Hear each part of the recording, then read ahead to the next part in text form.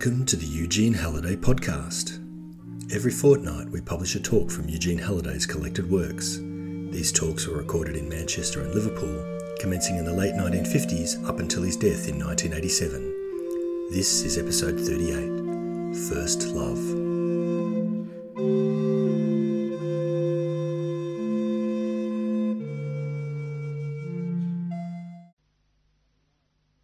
I've been asked to talk about a very delicate subject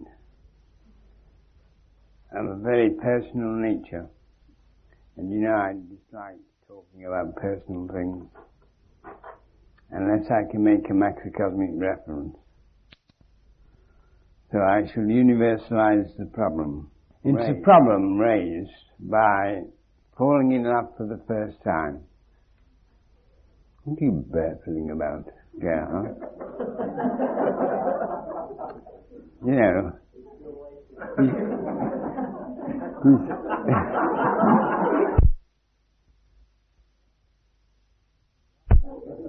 he's a lot younger than I am, but he can't remember. Falling in love for the first time. Now we'll assume that this is possible, and that the person who thought she had, in order to treat the matter seriously. Let's think about the condition of a human being. We will not say sexually biased one way or the other. A human being with a body, with feelings, an intellect and will, in some degree of balance, and this human being deciding to become perfectly balanced. That is to say, in total control of body response, emotional response, intellective formal presentation, and a will which is pure initiative. And this person sets out to do this, and actually makes a declaration: I would love to be a perfect being, an all-rounder. And it is my intent to dedicate myself to the pursuit of this state of perfection, which we will loosely call the hermaphroditic state, as some wit observed recently, from Hermes, a god, and Aphrodite, a goddess. Now, Hermes means all intellectual clevernesses, and Aphrodite means all arts of love. So this person is dedicated to the perfection of a being capable of all supremely logological intellectual insights without losing a capacity for infinite presentations of the arts of love. Such a being would be a true hermaphrodite. Now it happens that this particular being was slightly biased towards the feminine side of nature. And with this great declaration of intent, going along, doing her studies brilliantly, thoroughly satisfied to be the perfect human being, or well on the way to it, when suddenly there appears over the horizon a beautiful young man, intelligent, kind, rational, understanding, tolerant, all those virtues that you naturally associate with the mature male.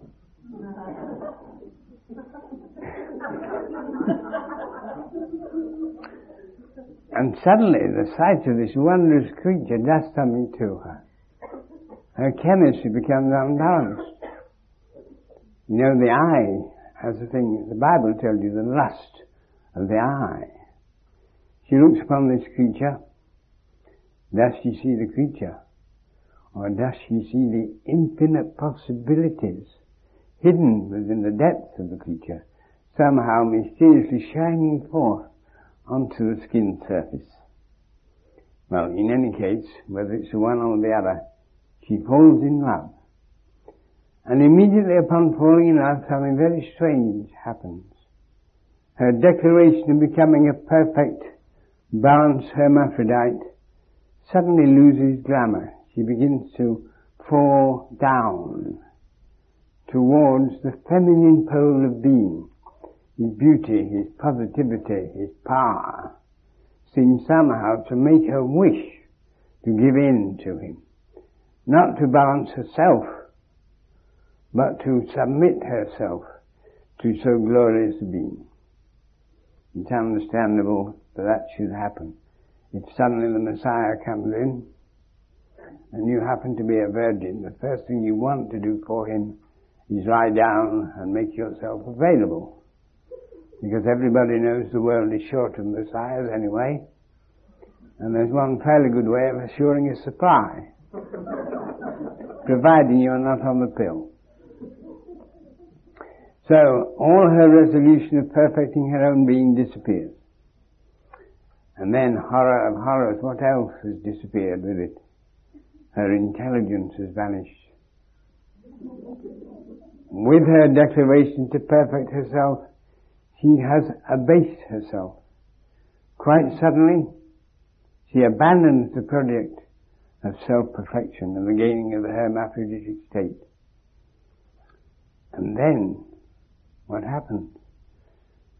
She suddenly begins to do something she's never done before, has blamed her mother for doing on many, many occasions. But she resolved, when very young, never to do it. That is when the Messiah comes with all his radiant beauty to begin to bring some form of behavior, anti-messianic, diabolical. There arises in her soul a peculiar impulse to nag, to complain, to point out deficiencies in this Messiah, to point out points needing remedial action.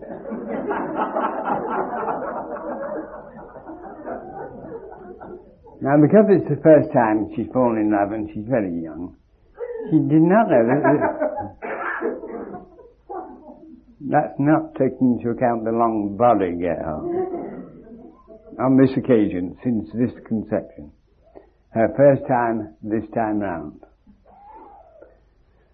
somehow there arises in her an awareness that the perfection she saw in him is indeed perfection, but like the shawl of a rabbi with tzitzis on it, periodically the tzitzis need trimming. So she decides that there's a hair on his collar or a bit of dust on his necktie and it must be removed. And suddenly she becomes quite out of control. And she begins to jump up and down and shriek and nag and to point out deficiencies that he certainly did not know he had. Not only did he not know that he hadn't got them, but he was absolutely sure that her first assessment of him was correct.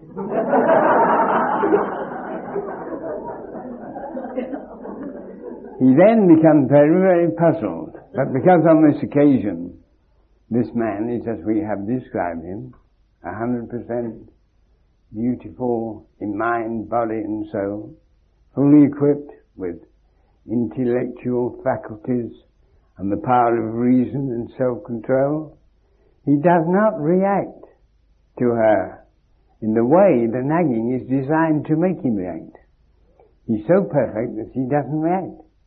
He does the most horrible thing to her. He comprehends her complaint. He understands that there's something wrong with her, that she's upset about something. And so he manages to keep himself intact. Maybe he's superior in cunning as well as other things, because it might be that he even slightly, internally, in secret, agrees with her assessment. But that is a very disturbing thing, and in any case all deficiencies to such a man are only skin deep, and he never comes out to the skin. He lurks with his perfection deep within his being. And she cannot comprehend now two things. Why she has started to correct this perfect being, why she is disappointed in this perfect being, and why this terrible change of mood in her, this determination to perfect him, has got hold of her. She cannot understand it. And let's go back to the root of it. We remember in the Genesis story, it was Eve that started the trouble. God, the Almighty, Omnipotent, Infinite Intelligence, who in His providence sees all things before they happen. But as an early Christian father, Origen said, although He sees all things that can happen, He does not determine which of those shall happen to any particular man. He just sees the results of all actions, like a good chess player. Pawn to king 4, you might as well give up if you're playing black. So, He, at this very moment, this all-seeing God, looking down upon the situation, sees that Eve, a mere woman, that is to say, a non-intellective creature, with no initiative, and by inherent nature, willing to subject herself to a being of initiative and intellect, has mysteriously encountered within the Garden of Eden a being combining both those faculties to perfection, namely the serpent. You know by the shape of the serpent that he's got phallic initiative, and you know by sinuous behavior that is highly subtle and devious in its intellectual formulations. And therefore you know that when these two encounter each other, this feminine creature willing to abase herself before a being of initiative and intelligence shall, on encountering the serpent who has both, naturally listen to him. So she listens, and he points out it tastes okay, this forbidden fruit. It looks nice. Looks as nice as one of those California peaches that they sell in America, having sprayed one side to look pink to represent the southern side of the fruit during ripening. And it also compares power and knowledge to make you exactly like God. Now, who would refuse such an offer? Answer, only a very, very skeptical person with a suspicious mind. Probably a future linear descendant of Gerhardt. Right. They wouldn't have called Gerhardt. They might catch Margarita, but not Gerhardt. Anyhow, Eve bit it. And immediately she goes to Adam, because you know the thing about women when they sin is this: they like companionship. They don't like sinning in isolation. You know, sinning in isolation is very boring. Everyone should have a companion in a sin. So she goes to this dopey Adam, lying around the place, obeying the command, and tells him what she's done and that she's not drop dead, as prophesied by God. And he's so naive. It's called the dispensation for innocence when they're in the Garden of Eden. He's so naive, he thinks, well, she didn't drop dead, and God said she would. If you eat of that fruit, of that tree of knowledge of good and evil, you shall surely die. And she's not dropped dead. Therefore, there's something fishy about this apple, or something appleish about this fish. So, he takes a bite, and suddenly, he feels horrible. He looks down and he can see something he never saw before. You know, it's possible to have one for years and not notice. It really is. I think I was about 29 when I found out I had. I've still not found out what it's for. It's a useful gadget at a picnic when there's nowhere to go.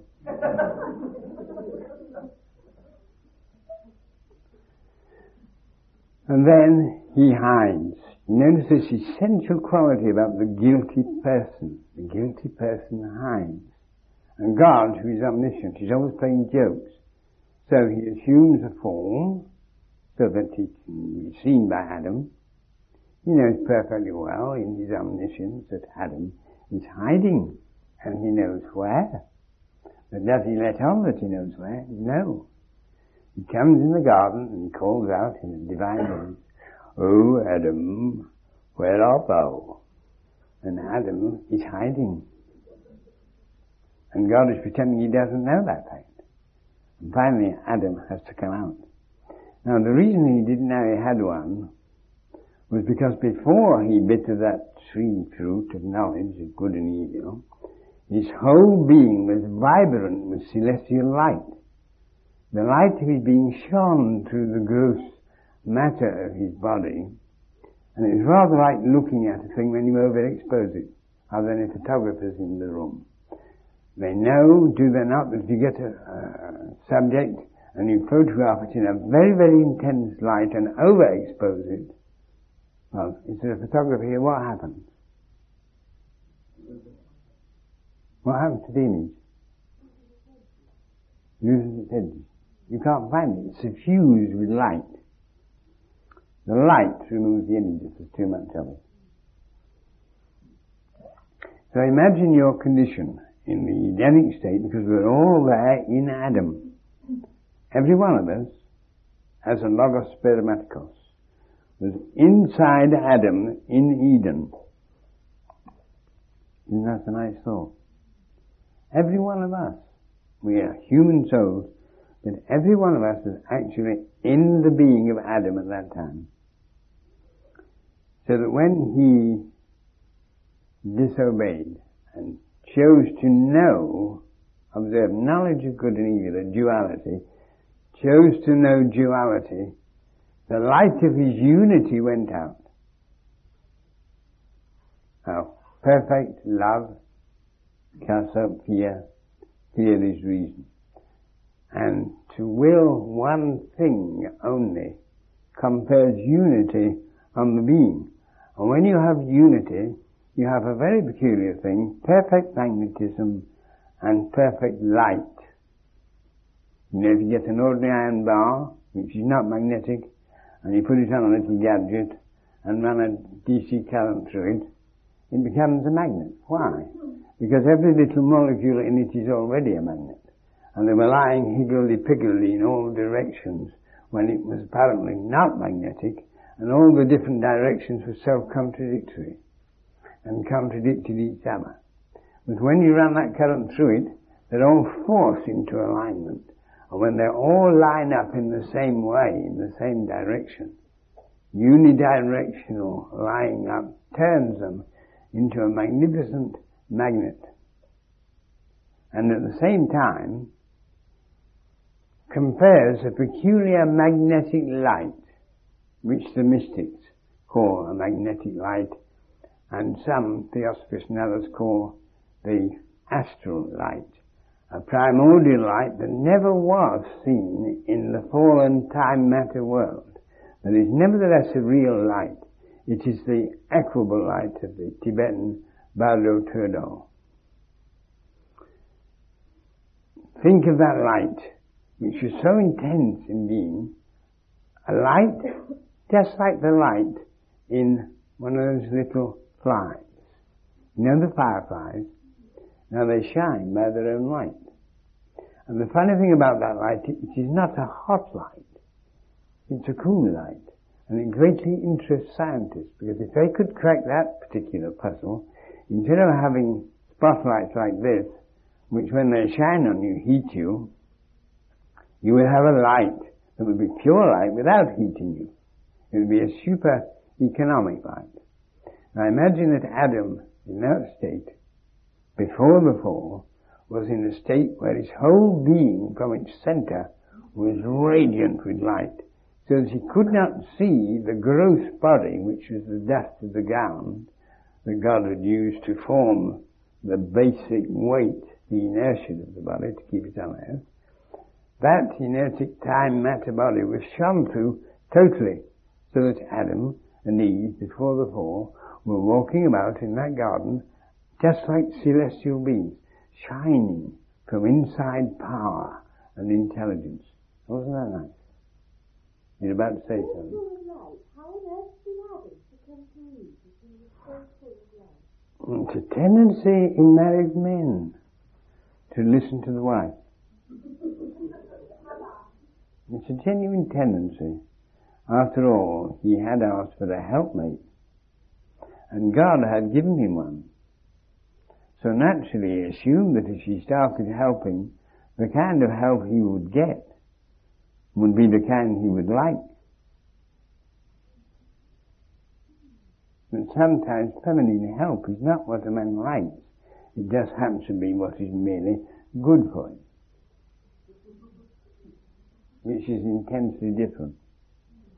So there they are, this beautiful radiant pair, and this girl. Never blame a woman for anything she does, because she has no intelligence. I'm talking about the feminine aspect of the human being, and no initiative. And she has a deep will to submit herself, because this is her essential nature. She wishes to submit to intelligent will. And it happens that the one she had was asleep, and there was another one there. It's a peculiar thing about women when they get married. If the husband proves deficient in any way, as soon as they find out, they automatically look for another one. Automatic, of course, means self-moving. So there they are, in this beautiful garden, and suddenly the light has gone out. And he's hiding with guilt. When the light went out, he suddenly saw his gross material body. And you know how a candle has a wick, and the lamp like that has a filament in it. Well, the phallic zone in the male is the wick of that man. And it's from that deep center, which the Japanese call hara, the power center, that this radiance flowed. And the light has come out, and the confidence has departed, and despondency has descended, and the guilty member hangs down, dark, gross, and rather sorry for himself. Those of you who have seen a disappointed one of those know how sorry it can look.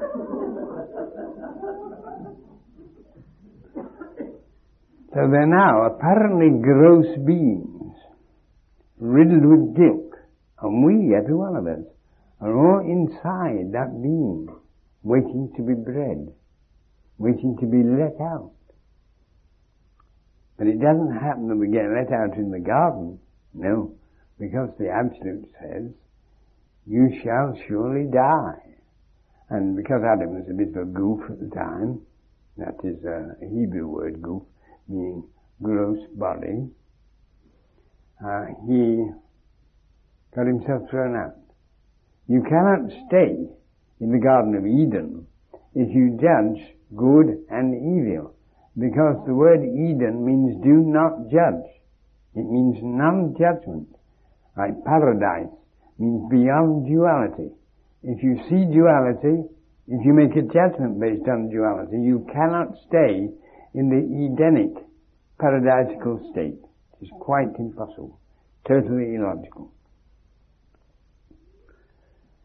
So they have to go out. But before they go out, what happens? Something terribly characteristically human. God causes Adam to come out. What have you done? I have eaten the fruit. But, there's always a but, remember that. Look for the but. The woman thou gavest me told me to eat it. What do you think about a bloke that hands the blame to the wife?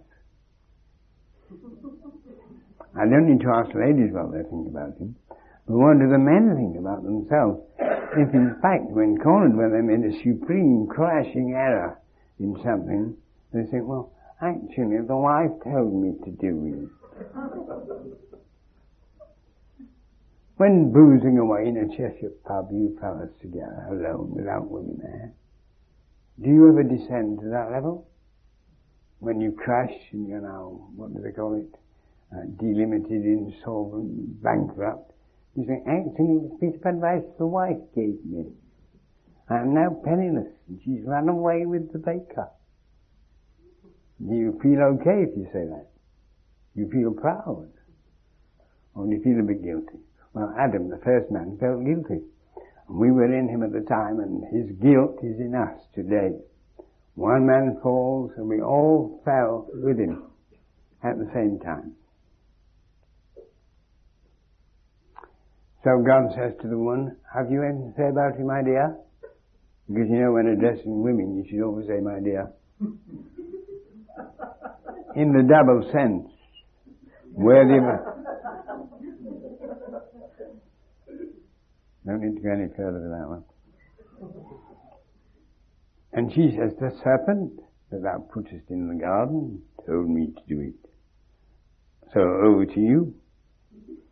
So God doesn't waste time arguing with the serpent because he knows what serpents are like. He'll start an endless debate like the one that would have been manifest if Christ had bothered to reply to Pilate to the question, what is truth? It would have been endless. So he doesn't waste time. He just says to the serpent, because thou hast done this, thou shalt lose thy beautiful pair of legs. It was a biped at the time. And shalt crawl on thy belly and eat dust, which serpents since then have done. There are vestigial skeletal legs in the python that actually show once upon a time the python, as represented in the Egyptian wall paintings, ran about on two legs.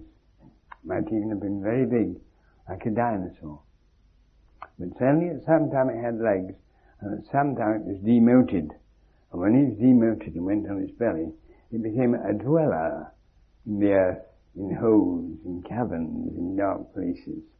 And its whole psyche became very, very much more darkly cunning and manipulative.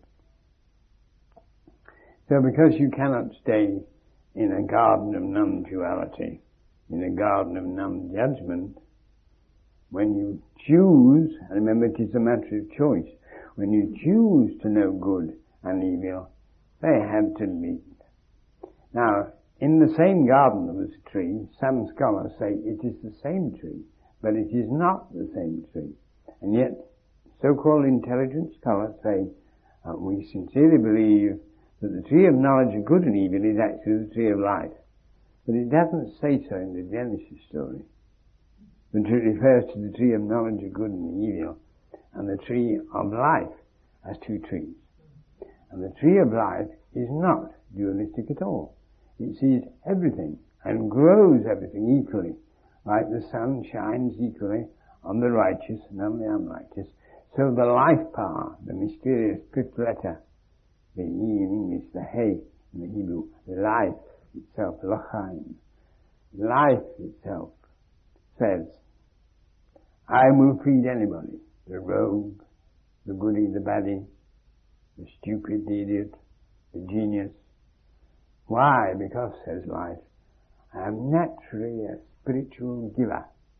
I don't want to receive, I'm infinite. I just give. And you can do what you like with what I give. And once you go into the realm of judging dualities, you cannot have the essential unity represented by that tree of life. A unity that's not compounded as of atoms into a material body. A unity that is the unity of non-duality. It is prior to the division into the dual state. That unity is spiritual life itself. And so they go out of the garden, and immediately it says there, and there was set up at that eastern gate a sword, flaming, turning this way and that, to keep out from the garden man, lest he crept back in and ate of the tree of life and lived forever. Why was that not allowed? Because if man chooses to know good and evil, and then is allowed to become immortal, he remains in a state of believing that good and evil are separable. He must remain in that state. Therefore, he has to die in order to rethink it. So that when God said, you shall surely die, he did not mean drop dead in the sense that Adam meant. He meant you shall do what the word die means, and it means quite simply, be divided in your life. D-I-E, you say. You can do this kind of trick in any language if you want, but we'll stick to the English for the moment. if you want to be mort, or some other comical word you can be, they all mean the same thing. Division of the living self is the meaning of die. To die is to disintegrate. To die is to sever your thought from your feeling from your will. So that instead of being a holy trinity, you are three totally different functions at war with each other. That's all that God meant. If you choose to know good and evil, you will divide yourself. And that's elementary logic. If you say there is good and there is evil, you have divided in your consciousness the content. And you have named a content good, a content bad. And you have done it, nobody else. I can see people here, some with red hair, some with black hair, some with no hair, some with curly hair, some with straight hair. If I were to take sides, I like rather fluffy hair, more seductive. I don't like short, straight hair, parted to the face. It isn't fetching. Now, if I did that, I would be dividing my consciousness content. And if I did that and gave it an affective charge, said this is worth more in terms of enjoyment than that is, I would have divided my life field. Life is energy. It isn't accidental that in English we have a vertical, which is I, and 3 bars to make a letter E. One is thought, one is feeling, one is will. The I expresses itself in a threefold way.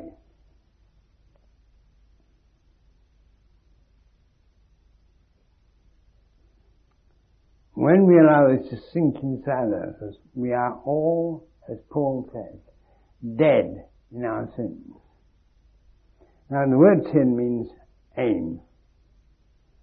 Private aim and missing the non-private aim. To miss the mark. The mark is the absolute integrated total balance of the total possibilities of infinite being. That's us. Each one of us is an infinite being with infinite capacity for comprehending mysteries, infinite capacity for loving, infinite capacity for activating ourselves on the basis of our omniscience and our all-lovingness. We all have the power to do it. If we don't do it, it's because we, and no one else, has chosen. We have chosen to divide ourselves. We have separated our thought from our feeling from our will, and we have become 3 enemies. Because then the thought spends its time defining, this is good, this is bad, this is more bad than that, this is less good than that. And it spends all its time chopping things to pieces. Now, every time you cut a thing to pieces, you pluralize not only the forms that you have cut to pieces, you pluralize the affect, the emotional charges on those things. So to believe in a plurality of ideas, or of atoms, is to have emotive preferences for some over the others, because they are all slightly different in various ways. But if we have a different affect, a different emotional charge on an idea, then the next thing we have is a plurality of wills, because each affectively charged idea will be shouting out, will me, will me, will me. And the will scatter and wonder what to do of all these things being recommended. And when that happens, the being becomes totally disintegrated. The plurality of wills, the plurality of affective charges, the plurality of ideas will scatter through infinite space. And that is called losing one's soul. Now the soul, funnily enough, is eternal. So what does it mean to lose one's soul? The word lose and loose are the same word. when you integrate your soul, you gather it together and you make your thought and your feeling and your will into one compact trine, mutually supporting. But if you allow that some things are good and some bad, you divide yourself and you split your ideas into many, and you spend your time thinking, sorting out, deciding what is good, what is bad, whether this is efficient and that less efficient for the fulfilling of this and that purpose, until your mind becomes a hotbed of warring ideas. And then each one has its separate effective charge upon it, and each little effective charge screams out for the will to support it.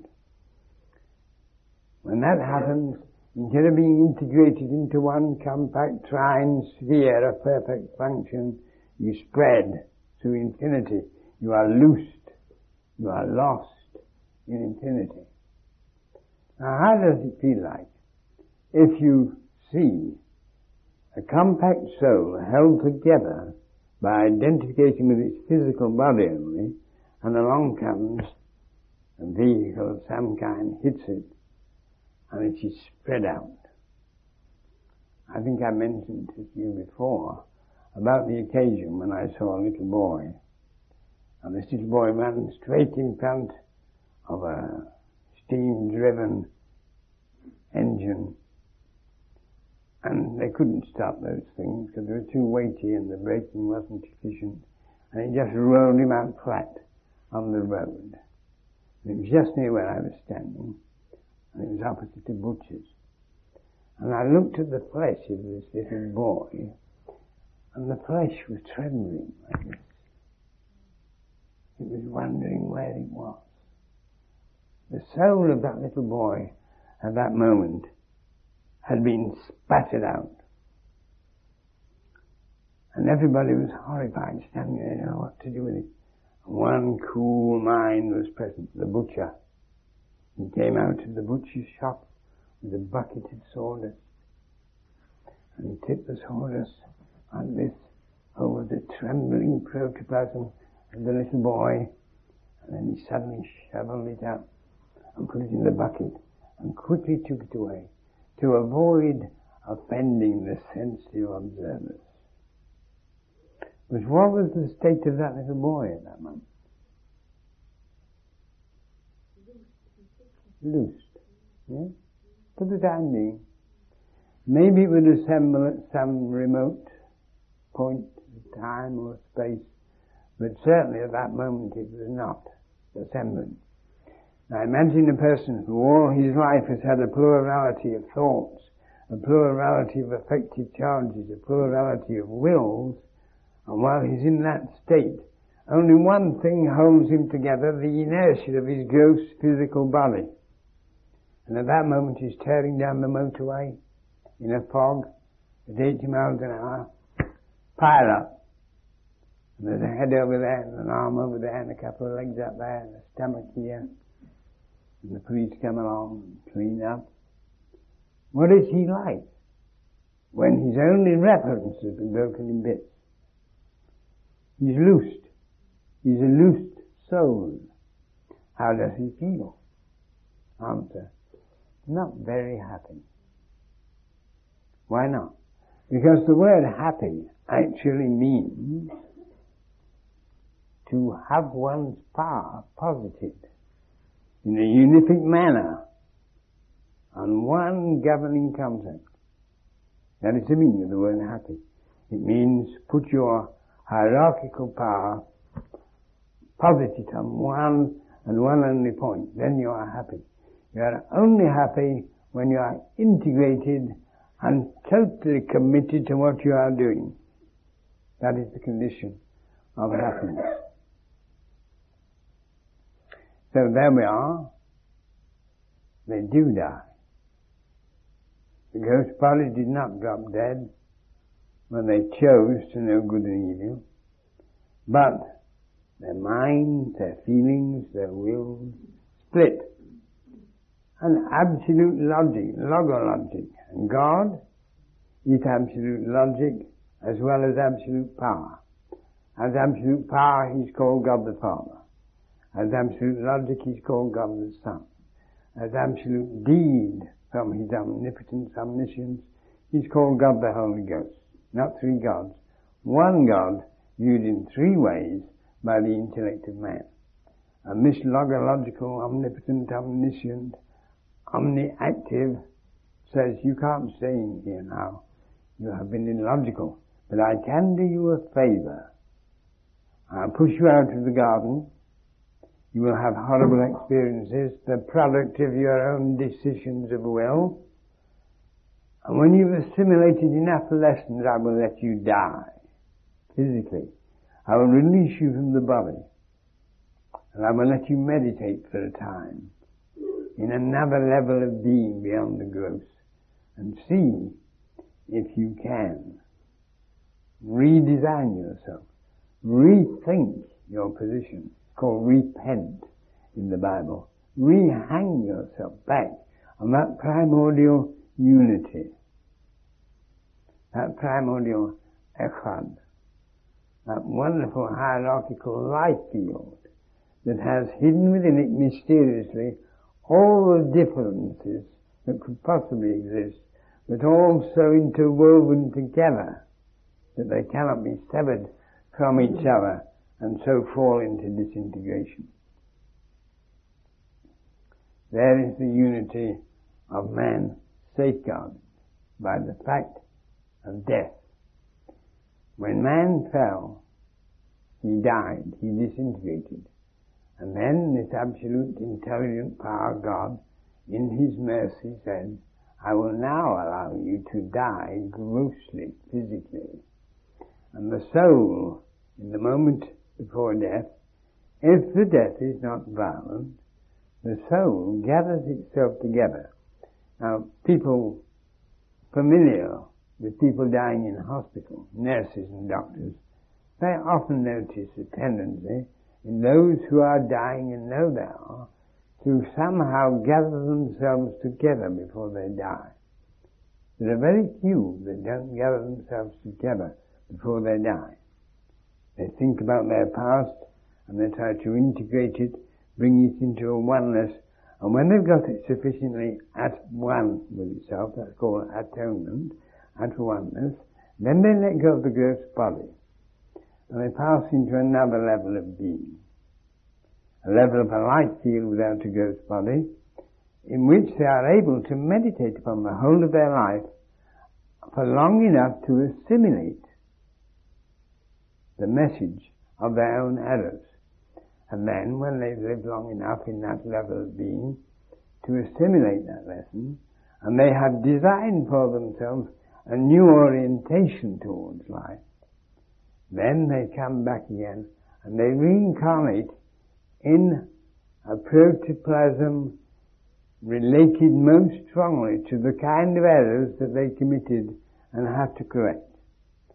And remember what we said, every living being is like the tip, the growing tip of a twig on a tree, and every branch with many twigs is like a father or a mother, and all the branches come out of a trunk, which is the expression of the unific life, and that derives from a primordial seed posited by the infinite absolute. So that we, ourselves, reincarnate in the same protoplasmic line which we posited as parents long ago. We are all derived from this primordial human type, the Adamic type, and we were all hidden in his being as structured dynamic forms called logos spermaticoi, and we have been derived from that primordial Adam through time, and we were participators in his error in that garden,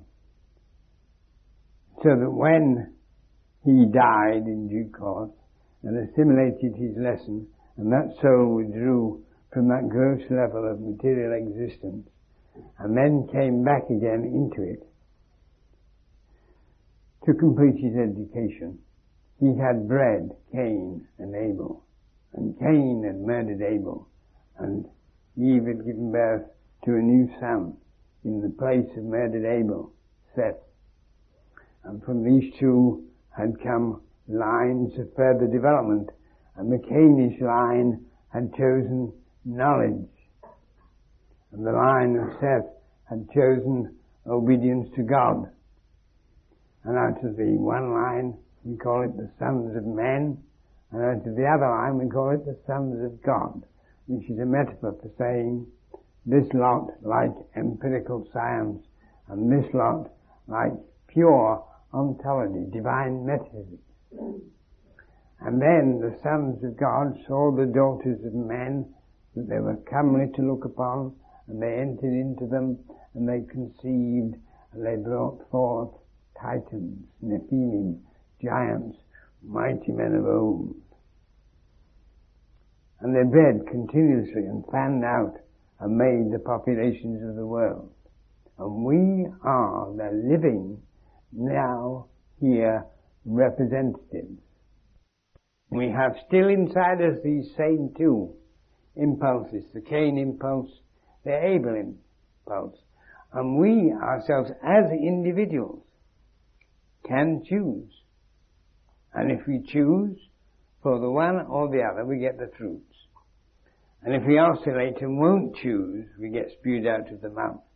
And non-chooser is not dynamized by the Absolute, because the Absolute polarizes in this way to bring the poles together again, because polarization, splitting of the unity into two, and then looking at the two simultaneously, allows choice.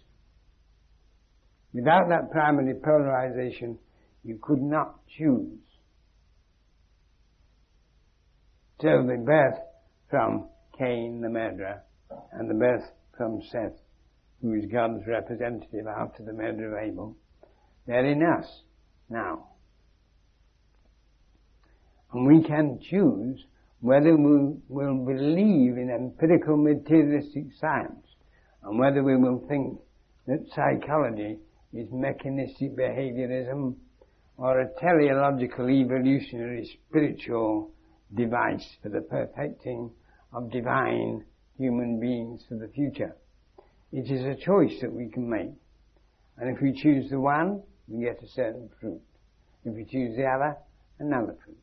One of the fruits, the empirical materialistic, the dedication to separativity, atomism, the worship of granularity, the diabolical Ahriman of Persian mythology, that one leads to disintegration of our soul, because it scatters us. If you don't believe it, look at the pluralization of sciences. A few hundred years ago, it was possible for a well-educated young man to know all about science. The young buck of the Renaissance knew all about current science. Why? Because there was very little of it. Anybody can know all about nearly nothing. It doesn't take much. But what has happened since? Through that research of that Cainish, empirical, materialistic, atomistic science, the sciences, have they become simpler or more complex? Don't we have now sciences so diverse, so specialized, that one brilliant genius, Nobel Prize winner in one department, knows nothing whatever about another work of another brilliant genius, specialized in his department. So in fact, every person who specializes in that isolating way is killing himself, because he's making himself into a mechanism of the form to which he has dedicated himself. And the law is, you go under the law governing the object to which you identify. So if a man believes in a plurality of sciences, he is always aware that there are some sciences he has not studied, areas of ignorance for him. So he must necessarily, in the affective level of his being, feel deficient. And in his volitional level, he must be willing to get to know more about it, so so that when he goes to an international conference in Tokyo or Oslo, and it's allowed 5 minutes to put forward his thesis, because they've got 2,000 other brilliant specialists there, he should be able to converse with them a little. So he should know a little bit of their vocabulary. So if you get a convention in which all the topmost thinkers go, and some are philosophers, and some are scientists, and some are psychologists, and some are psychiatrists, and some are physiotherapists, and some are given up and are now drunkards. But they must all have a vocabulary of interchange. Otherwise they cannot keep their self-image. So how do they feel internally? Do they feel any different from the little boy under the steam roller? No. They don't. As a matter of fact, if you go to such a convention and you see them, you see they form little pockets like this of specialists. And if with your little bit of whatever it is, red biddy or something, you walk about amongst them and listen here and listen there, you find that this group is insulting the leader of that group. And that group is insulting the leader of that group. And they're all saying rude things about the other specialists who don't know about my own specialty. Why? Because they feel deficient. They feel deprived. Because they are. It's as simple as that. Why is that? Because the ultimate goal of science is the solution of the problem of total reality. But the word total means dead. Total means God is dead. And he's not going to move. He's going to stay there waiting to be examined. But he's not. Because God is spirit. God is dynamism. God is evolutionary intention. And at the very moment when science thinks that it has got something taped, there is a process going on underneath. So that when he comes to examine the spectrum, it isn't what it was yesterday. I saw a woman interviewed, an American, about the Iranian thing. Her solution to the problem, how to get out the hostages, she said, nuke the Iranians. Nuke them. That meant nuclear bomb them. And it was a new word they introduced. Nuke them. She thought somehow they could drop a nuclear bomb on Tehran which wouldn't hit the American embassy. She wasn't very knowledgeable. Now people can say things like that. But are people thinking like that? Because they are disintegrated. They haven't got the Renaissance bucks belief that they know everything because they know they don't. But they have a wonderful tendency to vote for somebody they've never met in their lives before, who has made an election speech written by somebody else, and doesn't know what it is that he just said anyway, and couldn't care less as long as he gets your votes. So that the gross material facts of the pursuit of separated individualistic powers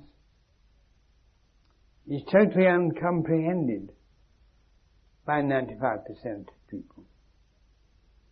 Now, if we want to avoid losing our souls, we've only one remedy, and that is to stop pluralizing our purposes. We must have only one purpose.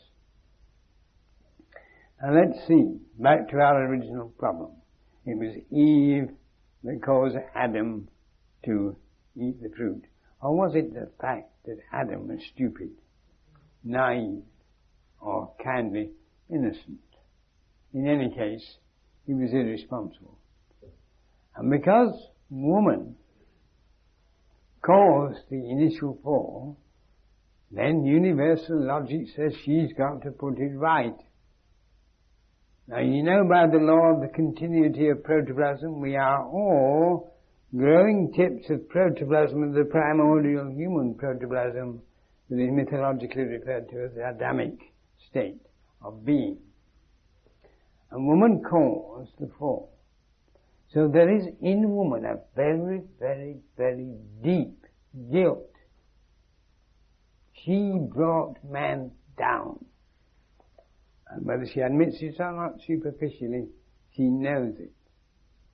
So now she flies into the opposite error. She will pick him up.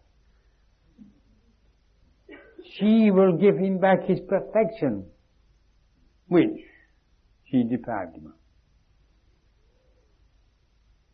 Is it good logic? No. My God, no. There's something to do with Adam's choice here.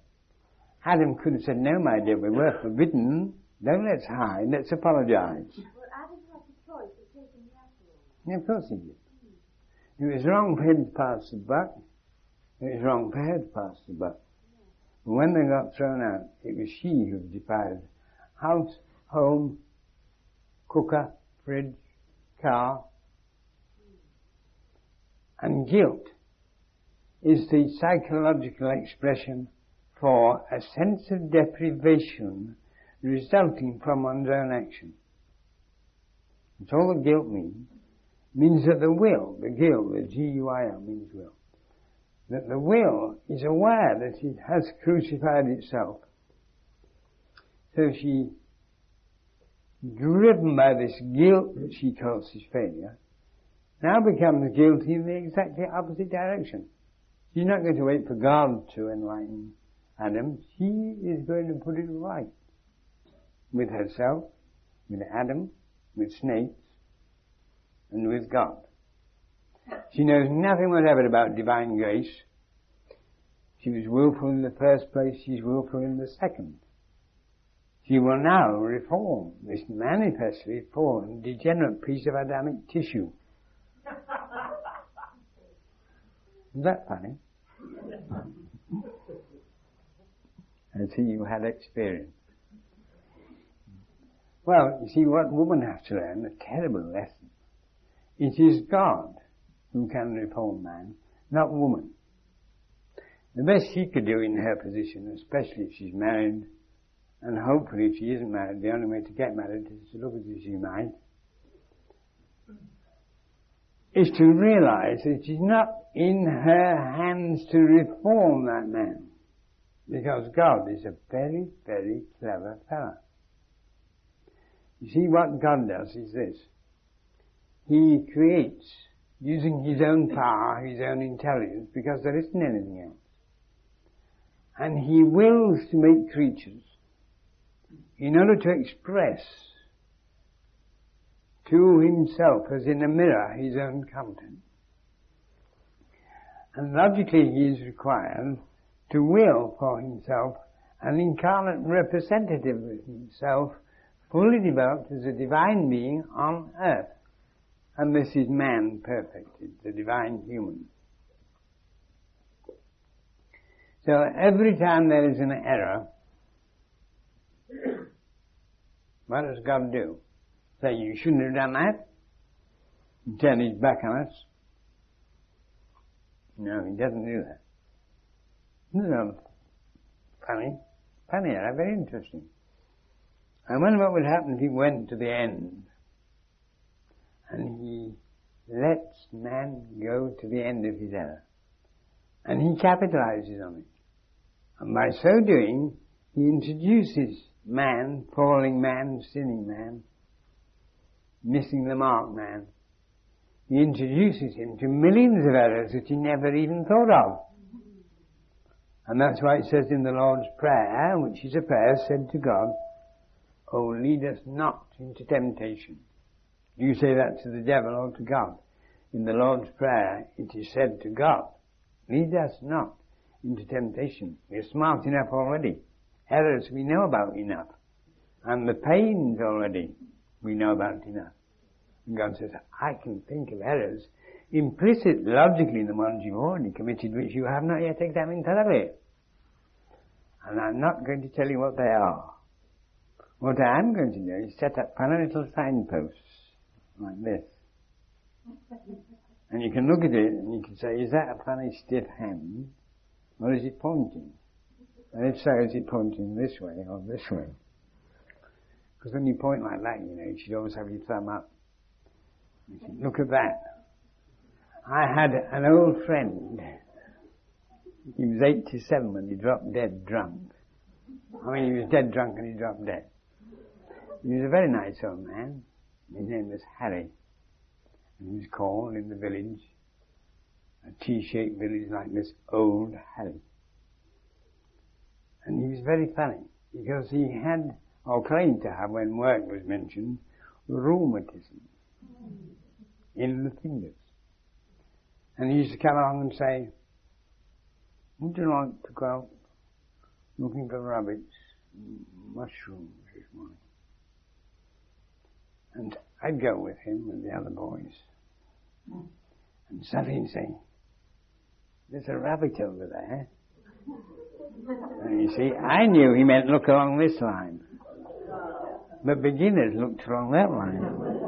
And they couldn't see any rabbit. And extending this art, I used to point people and say, why don't you go that way? And let them choose. Now, this is exactly what God does to us.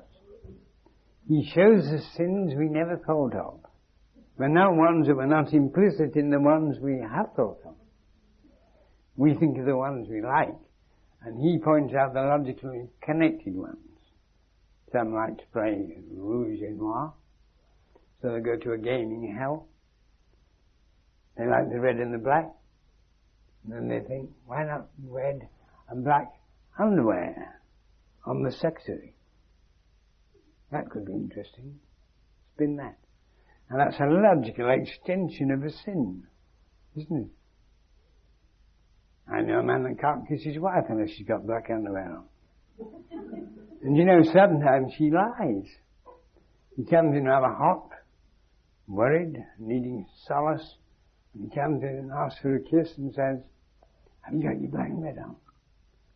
And she hasn't, you know. She's got nothing on. Because it's midsummer. And she says, yes. And then he relaxes. And this is a sin with implications. And she's more economic. Why should she get hot if she can manage to soothe him without? You know, God being Jewish, you know God is a Jewish God. You know the original God of gods is a Jewish God. I mean, even his name is Yiddish.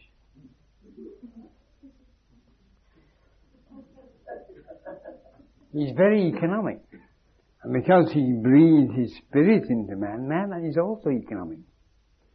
But the male side of the human race is very dopey and slow in its economic, while the feeling life of the woman is immediate in its economic assessment.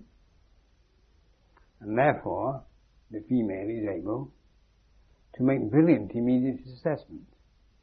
Now, because she's so smart naturally, God, who capitalizes on errors, had to slow her down with something. And this something is the key to the whole problem with which she started. Yiddish boys call it being on the hook. When a girl falls in love for the first time, she has an infinite yearning like Cleopatra, immortal longings. And then she gets into a sexual relation, even as far as a kiss on the fingertips.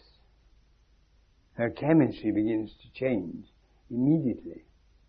Now, the peculiar thing about these sexual hormones that begin to synthesize on receiving the first kiss in spring is this: they are able to switch off all intelligence that might defend itself in individual egotistic survival modes.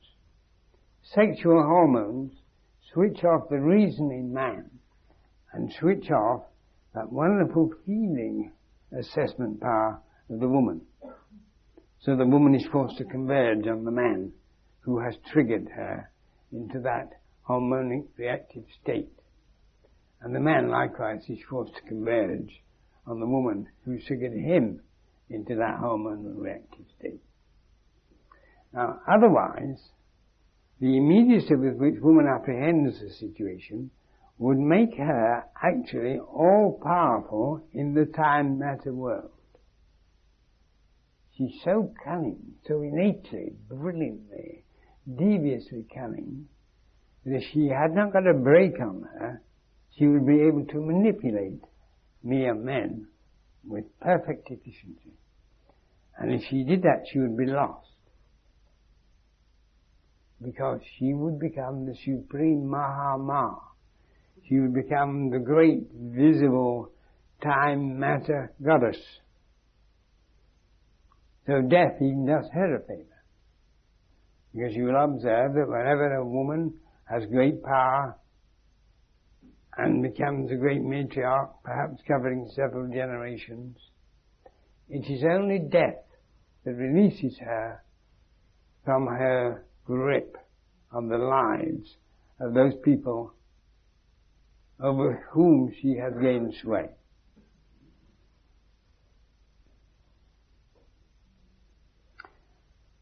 It seems that we're in rather a difficult position. We are hermaphroditic, that is, we have a body, we have feelings, we have intellection, and we have initiative. And we are led by the time impulse to evolve. And in that we have mentation. Our middle finger, if you remember, symbolizes mentation. Pure logic on your index finger, mentational serial thinking on your middle finger. We make this funny animal and it walks along mentationally, carrying its body, its feelings, its intellect and its will with it. But mentation is serial. It thinks one thing after another. And one thing after another, no matter how many data you collect, can never add up to the original pre-analytic non-duality represented by the Edenic state. So that no amount of mentational serial thinking continued ever so long throughout time. If we made time endless, no amount of mentational serialized ideation could arrive logically at that pre-analytic non-duality of pure spirit in its Edenic state. But we have been trained over thousands and thousands of years to think mentationally. Now, if we don't learn to stop serial mentational thinking and replace it by something totally different, we can never attain what we're looking for. Now, all the great religions of the world concur exactly in this same statement. Whether you're talking about European Christian mystics, whether you're talking about the Middle Eastern Arabian religions, Judaism, Christianity, Islam, or Hinduism, or China or Japan, any of those religions say the same thing. The pursuit of a state of awareness not dependent on serial mentation. In Europe, the mystics say it is the pursuit of nothingness, an identification with nothing. In Buddhism, it is the pursuit of sunya, the void, pure voidity. It means non-seriality. It doesn't mean there's nothing there. It means there is everything there simultaneously, but not serially. You comprehend totally. There are people in this room. You all know you're in this room. You don't need to count each other, do you? You feel your presence, don't you? And each one of you sitting there feels the presence of all the others. Therefore, your feeling awareness of each other is intermeshing. That's the Japanese jijimuge, the absolute interpenetration of all beings at that feeling level. And that's your intellective level. You know it is true. If we are all here at once, we don't need to count. There's a lot of us here. And we are all aware of it. That is non-serial awareness. So it is not something strange to us. We're quite familiar with it. We tend to ignore it. And when we do ignore it, we're in trouble. The thing that makes us ignore it is egotistic, private, separative purpose, which considers that the purpose of this woman and that woman and that woman are different. Now think about it as organisms sitting on chairs, and all the organisms have been involved intentionally by a non-dual absolute intelligent power to make for itself many, many vehicles of expression for intercommunication. So that you are all children of the one God. Think about that. Every one of you is a son of God. You call the son of God as to your initiative intelligence, and a daughter as to your feeling and physical orientation.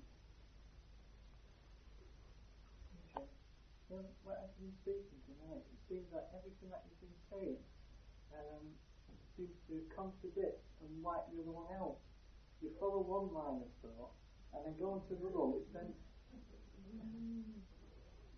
erases the other one. So at the end of it, there's no conclusion, there's no direction. I know that's what you're talking about direction, but at the same time you turn around and say, well, there's a time you have to make a choice, and the indecision is no good for you because you'll die if you're indecisive. How do you make a decisive choice without intellectualising it first, of making a road for yourself and saying, I want my soul to be disintegrated or integrated? And you put a question to me now, and you have talked as if what you have said is significant for somebody other than a self-centered egotist. Now I'm going to throw it open to the rest of you. In all the contradictions that were apparently there, is there any absolute logical necessity that they should be considered to be mutually exclusive? No? Somebody disagrees with you. Now you actually came in and sat on the front row in Gerhardt's place. You know it's a hot seat. You know, Gerhardt has been calming down. You see, and you moved into his seat. And you have, by your own definition, described exactly what I'm talking about. That a person with an egotistic, private, granular, atomistic purpose, a private intent, cannot get back to that premeditational Edenic state of non-duality. And you've described it perfectly. One? Which one? Well, you're supposed to make your own mind up. And God will capitalize on you. You make your own mind up. One. Do you know that God is one? You know that God is said to be one in all major religions. Right? Is there a Jewish person in the house that knows how to say God is one? You're not Jewish, you.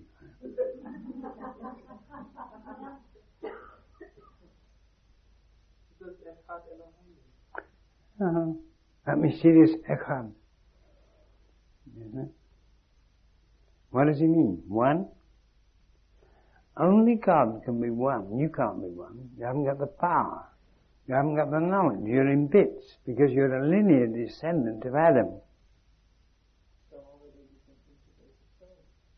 You're already a disintegrated soul, as evidenced by the form of your question. So the only thing you can do is stop meditational thinking and allow yourself to be healed by the only Echad, by God. And so the intelligent absolute power of infinity is the only healer. You have to stop your private meditation and egoic striving and really believe that there is an intelligent power that knows you exist. Do you believe it? Are you telling the truth? Do you believe that God knows you exist? Try and tell the truth. I know it means she knows it, because you know that the nose is the phallus representative on the face. And every time you insult him, he knows it is.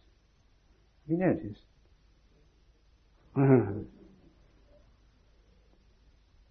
Come on, do you think that God knows you exist? No, you see? Now, how many people here think that God doesn't know they exist? Show hands. Tell the truth, you've got a lot. It is not possible for a mentational mind to know that God exists. It is not possible for that mentational process to comprehend the infinite, is it? How can a mentational process, based on seriality, comprehend that infinity, omniscience, omnipotence, omnipresence is a reality? Is it possible at mentational level? No. No, dear, you don't. That's what you want to do. That's egotism driving you, and God letting it drive you to teach you a lesson, and anybody else who's watching you.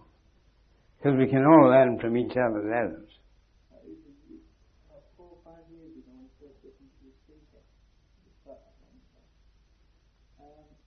didn't have any idea of what was there for or what I wanted to learn, and although there was a lot of encapsulated energy which wanted to learn something, and then when I heard you speak a few times, I started to meditate, think upon what you said, and it tied me up more and more and more and not.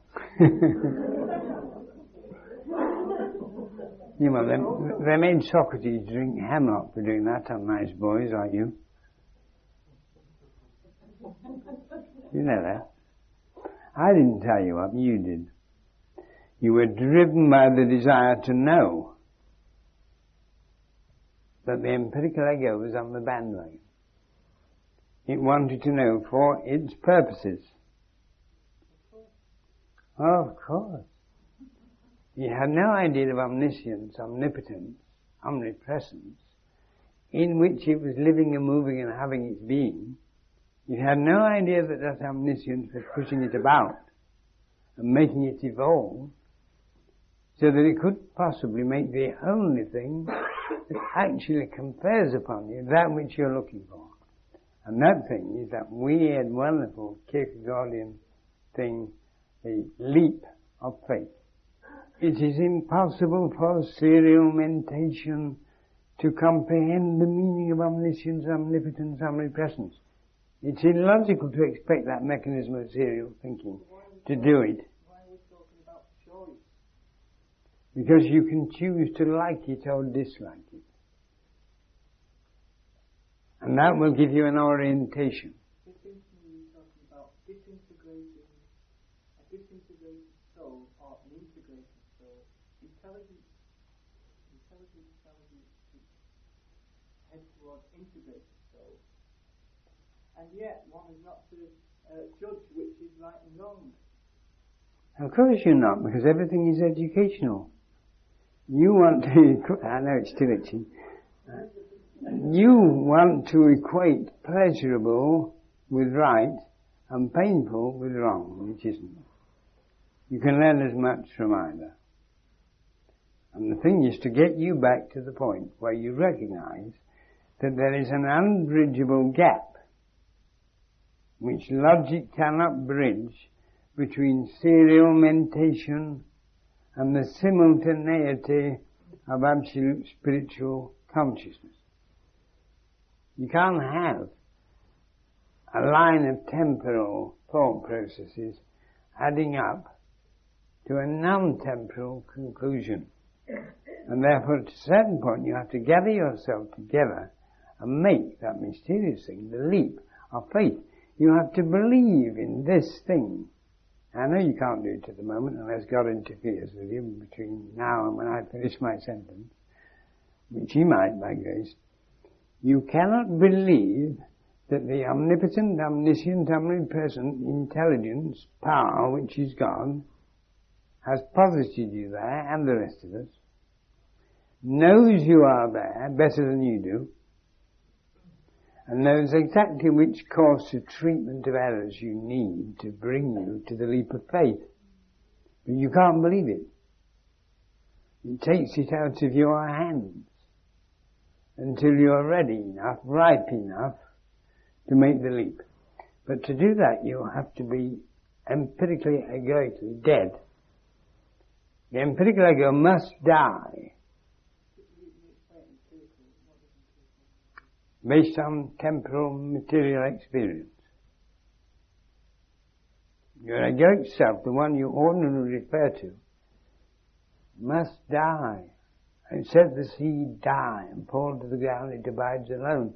You cannot return to the absolute consciousness, which is the Spirit of God put into man, until you give up relying on your materialistic, temporalistic, egotistic, atomistic analysis of the world. Now, can you do it now? I don't even know how to do it. No, you don't know how to. How is stop private, serial purposing. That's the how. Can you do it? Give up all purposes now, of any kind whatever, of time, matter, serial nature, of success, temporal and material. Give them all up. You got a business, haven't you? Give up. Absolutely. The concept. Don't give the business up. Give up the concept that you own it. Give up the concept that it's there for your benefit. And reverse it. It's there for divine service. Can you do that one? Everything you earn is His. Every penny you earn from you and your workers belongs to God and is to be deployed for divine purposes, not private egotistical purposes. Lay yourself at the service of God. You do. Can you do it? Anybody see any doubts floating about? Maybe. I have an idea of Yeah, I had an idea of it. I think we'll let you have a little breather, alright?